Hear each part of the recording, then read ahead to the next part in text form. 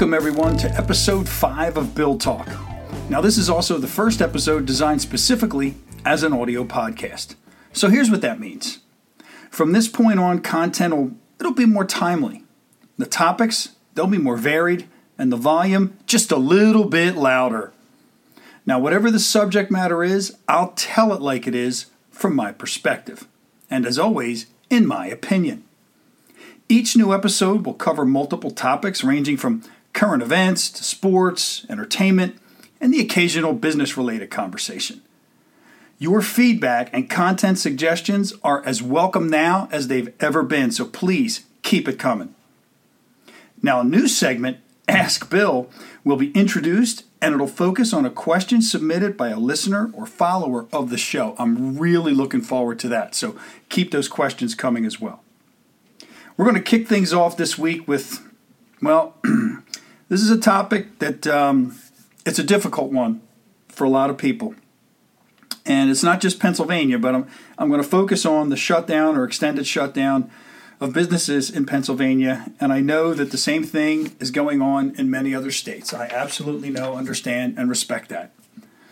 Now, first, here are some things that I don't want to do as a result of discussing my thoughts on this subject. I'm not going to get into the constitutionality of the issue.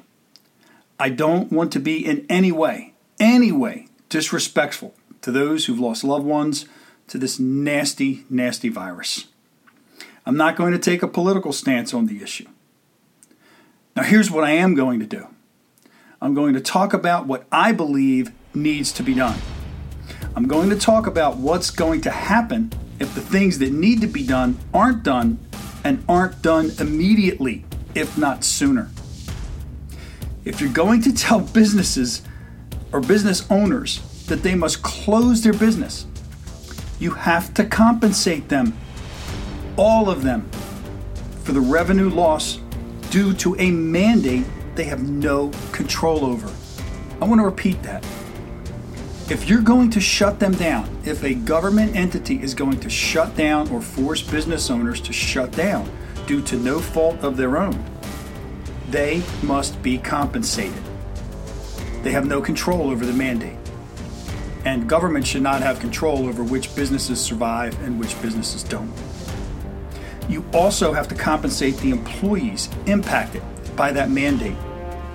Businesses have had to let employees go, and we are approaching unemployment numbers that will surpass the Great Depression.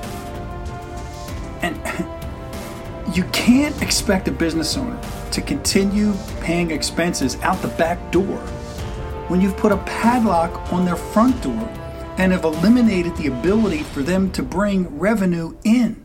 The math doesn't work. The morality of it doesn't work. Actually, it doesn't work in any way possible, feasible. No way, no shape, no how. It doesn't work. Now, if you can afford to use tax dollars to continue paying yourself as an elected official, I think you can use those tax dollars to pay the people you've put out of business or out of work. Now, will it cost a lot of money? Of course it will. But consider this. Has any elected official had the courage to tell his or her constituents how much it will cost everyone in their city, their town, or state when millions of businesses never reopen and never again pay the billions in tax dollars they've paid in the past? Now, if these elected officials say they can't predict what the cost will be, why not use the same worst-case scenario mathematical models, and that's in air quotes, worst-case scenario mathematical models? Why not use the same ones they've been using to project the impact of the virus itself? I'd be willing to bet that the trillions lost in future tax revenue, and I said trillions with a T, the trillions lost in future tax revenue for decades, that'll pale in comparison to the trillions it would cost to indemnify business owners and employees for a 10 to 12 week period or thereabouts. Make them whole. You shut them down, make them whole, financially whole. Now here's another issue with this whole situation, and it's becoming more evident now our need to be able to do this. What we need to be able to do is we need to be able to walk and chew gum at the same time. We have to balance physical and mental health with the economic and financial health of our country and all of the citizens in the country. There doesn't have to be a false choice, which I hear and see far too often. This false choice between people dying from the virus because we open or reopen up too soon, or people going bankrupt because we open or reopen too late. Why can't we work together to find a way to do both? Why can't we stop wasting time calling each other names and start using our minds to come up with creative ideas instead of creative names to call each other? If an individual's concerned for his or her health or the health of a loved one, we have to figure out a way to work around that, and we have to figure out a way to respect that. If an individual, on the other hand, wants to open his or her business to keep it alive, we have to figure out a way to make that work. And what I just talked about a minute ago would go a long way in making that happen. For whatever the time frame is that the government is mandating a business be shut down and employees be out of work, they need to be compensated for that time. Not any more money, not any less money. They need to be compensated a reasonable figure for what they would have made in that time frame, or what their expenses would have been and still are in that time frame, but they have no way to offset those expenses because there's no revenue coming in. Many businesses don't make money for the first year or two or three, but they certainly need money coming in to offset those expenses that they incur, especially if they're incurring those expenses and you've eliminated their ability to bring in any revenue. Yeah, that's probably the second or third time in the second or third way I've said it, but that's how powerful that point is. This health crisis will pass. At some point, this too shall pass.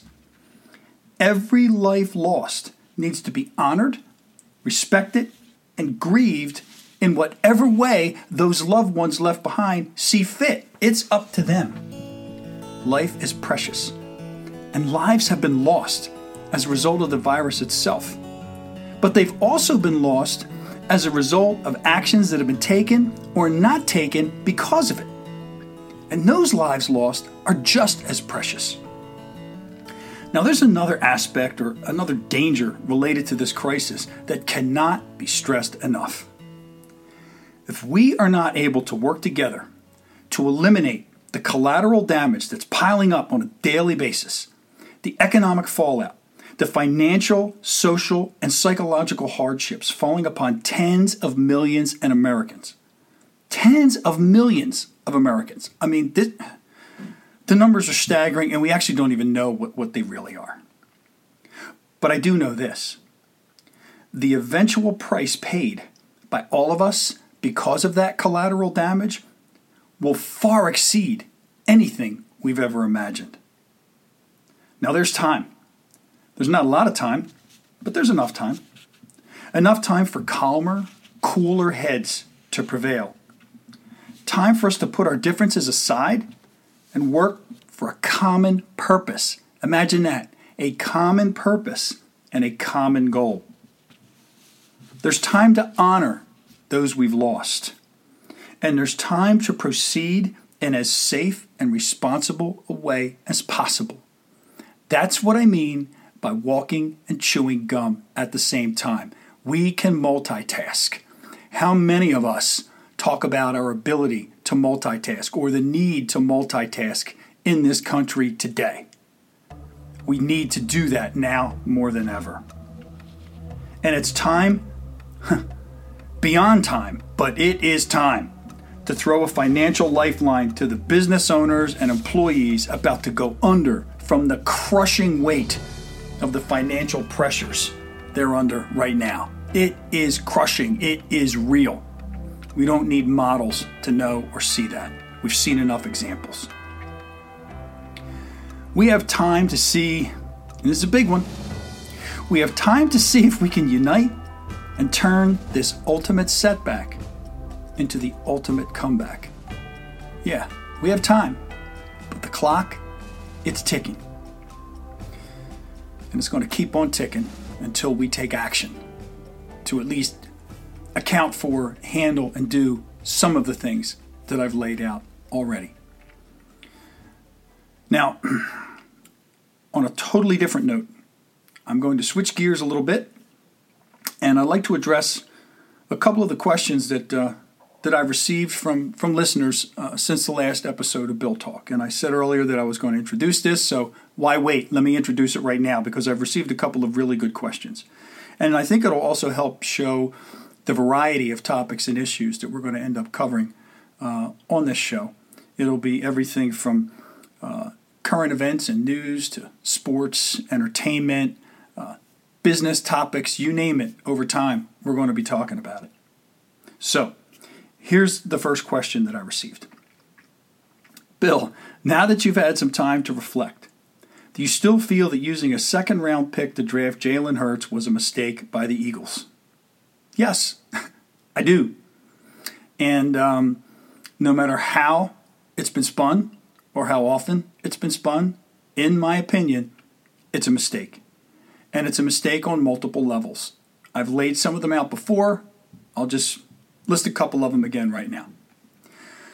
Clearly, there were a lot of holes on this team at the time that the Eagles came up for that second-round pick, which was the 53rd pick in the draft. And there were still a lot of players left who many experts considered were first-round talent who had slipped down to that point. So whether you want to say another receiver or a cornerback or a safety or an edge rusher or adding depth to the offensive line or, imagine this, a linebacker, yeah, there were a lot of other holes that needed to be filled. And of course, I know hindsight's 20/20, but how good would Andy Dalton look right now as a backup for Carson Wentz? Or even a Joe Flacco, who's actually still available out there for Carson Wentz. I think a better use of that pick would have been to take the stance that you're going to take the best player available to fill one of the needs that are evident at this point to anyone who's followed the team closely or even not that closely for the last couple of years. Or the other approach could have been, let's surround our franchise quarterback with as much talent and as many weapons as we can to give him the best possible opportunity to bring another Lombardi trophy back to Philadelphia. So, yes, I still believe it was a mistake. Sorry, Howie. Sorry, Doug. Sorry, Eagles. I still love you. But I'm not loving that pick. And I think it's a shame, too, from another perspective, and that's Jalen Hurts, by all accounts, seems like a great young man. And I wish him nothing but the best in the future. I just wish that for his sake and for everyone's sake, he'd be putting on another uniform. And I'd be cheering for him unless he was playing the Eagles. Okay, let's take things in a little bit of a different direction here. Here's the next question. You previously touched on what you called a skill versus will issue in the workplace. Can you talk about that in a little more detail? Okay, that I can do.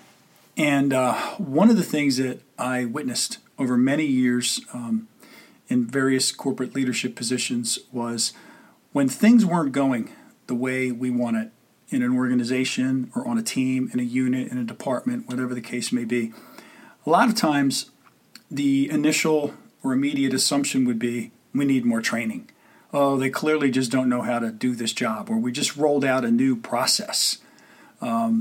We gave a new talk path or a new process on how to handle an incoming call or how to process whatever it was or how to make the widgets that we were making. Whatever it is, a lot of times these skill versus will issues surfaced after a change was implemented or on the cusp of a change being implemented.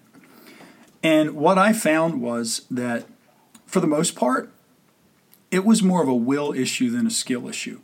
And it wasn't really the fact that there wasn't enough training, although there are some experts that say that for adult learners, you have to hear or see or experience something somewhere between 6 and 8 times before it finally sinks in. And there's, credence to that. Absolutely. And you can't just watch a video on how to perform a new job function. You actually have to do it. And in some cases, you may have to do it 10, 20, 50 times before you become comfortable and adept at doing it. So the bottom line is I don't see, or I haven't seen it as a training issue as much as a will issue. And I'll share one quick example. Years ago, I helped launch some call centers. And there was a call quality program that was in place. And one of the things that was measured was how people answered the phone. And there was a script. There was a talk path that was supposed to be followed. You were graded on it. And one of the things that you were supposed to say was, "How may I help you?" After giving your name, citing the company name, "How may I help you?" And what we learned was, and this was some time ago, people were not comfortable with saying, "How may I help you?" They would say, "Can I help you?" or "What can I do to help?" or something along those lines. But if you technically adhered to the script, which was supposed to happen, they were not saying, "How may I help you?"